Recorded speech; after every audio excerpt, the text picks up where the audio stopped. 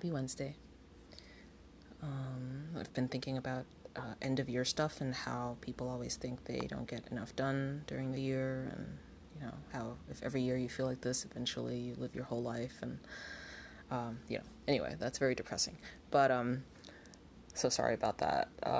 I am reading two poems today by one of the eminent figures of the Harlem Renaissance, which was a movement in I think the 1920s. That kind of really brought a lot of African American, like Black poetry, into sort of more, a wider venue. And so a lot of the people in that movement, I think, really emphasized, integrating, the Black experience into, sort of everyday American culture, because back then I think, obviously things were a lot more segregated.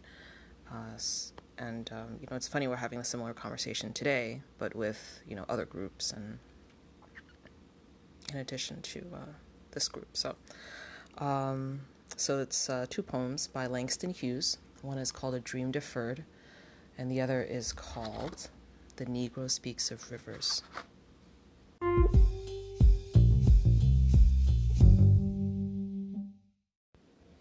Dream deferred, Harlem. What happens to a dream deferred?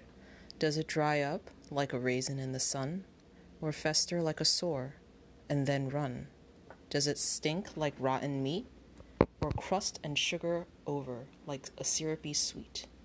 Maybe it just sags like a heavy load, or does it explode?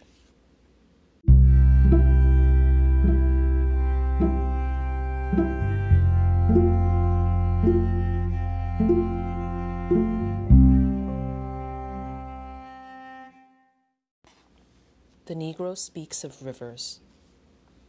I've known rivers ancient as the world and older than the flow of human blood in human veins.